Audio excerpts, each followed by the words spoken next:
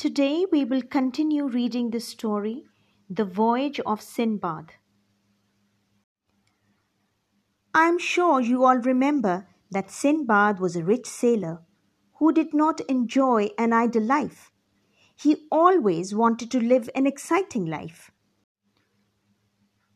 While narrating one of his adventures to the porter Hindbad, Sinbad said that once he was left stranded on an island where he saw a huge white ball which was actually a rockbird's egg.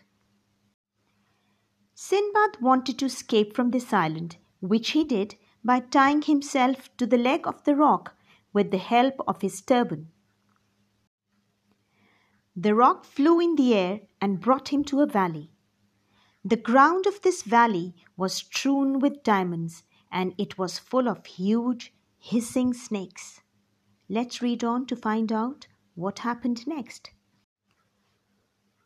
All day long I wandered up and down the valley, trying to find a way out, but I saw none. So when it grew dark, I crept into a little cave and blocked the entrance with a stone. I ate the little food that remained with me from the ship and lay down to sleep. But I could not sleep, as all through the night the serpents crawled to and fro, hissing horribly. Serpents are snakes. I could scarcely close my eyes in fright. Next morning, I slightly moved the stone and came trembling out of my cave. Once again, I roamed in the valley, not knowing what to do. At last, tired, I sat down upon a rock. Suddenly, I was startled. Something heavy had fallen on the ground behind me. As I turned, to my astonishment, I saw a huge piece of meat.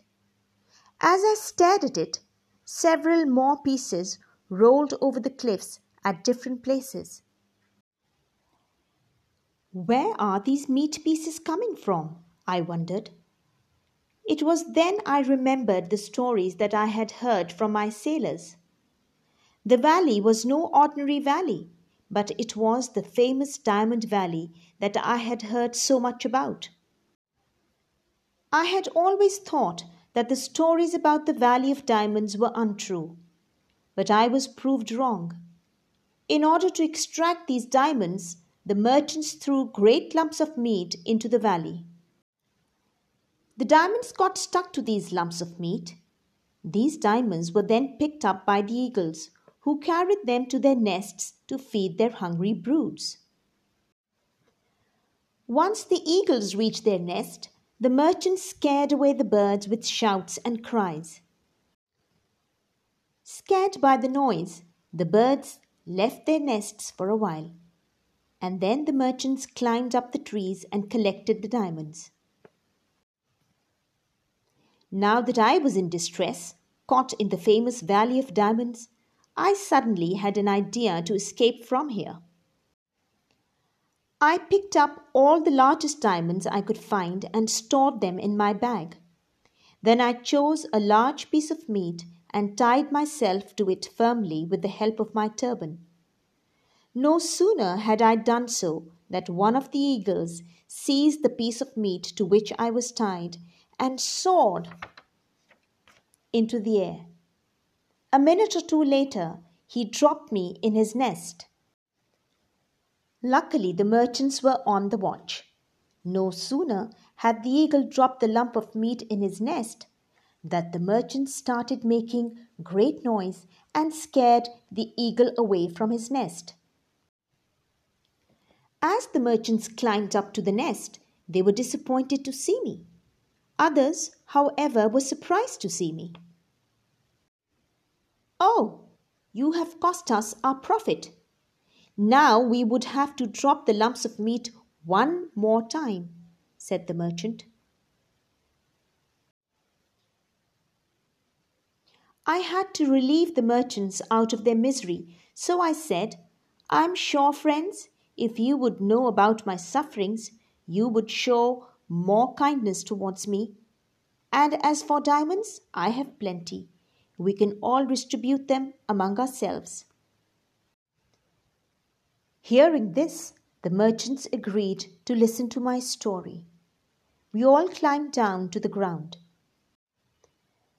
The merchants led me to their camp. Then they all crowded round me and heard my story, and then admired the way by which I had escaped from the Diamond Valley. "It was really brave of you to escape in this manner," said a merchant. "Thank you for your kind words, my friends," I said. "But let me show you the diamonds that I had collected before I had tied myself to the lump of meat." When they had seen the diamonds, the merchants were awestruck. The diamonds were large and dazzling. "We have never seen diamonds this huge." "They are beautiful, and even one diamond is enough to make us all extremely rich overnight," said the merchants. I stayed with the merchants for several days. Then, as they too were bound towards Baghdad, I accompanied them. A few days later, we reached Baghdad. As we had expected, the diamonds fetched us a lot of money and nobody was complaining. Meanwhile, I couldn't be but happier, for I was once again with my family. After my return, I thought again of leading a peaceful and contented life with my family. A few years passed in this manner, and then, like every time, I was unhappy with the routine life. I now once again longed to go to the sea and explore new places. And so, forgetting all the perils I had faced in my earlier voyages, I prepared again to sail. But that is another story to tell. And perils, children, is dangers. So we've come to the end of this interesting and exciting story. I hope you all enjoyed listening to it. We will meet again soon. Until then, goodbye.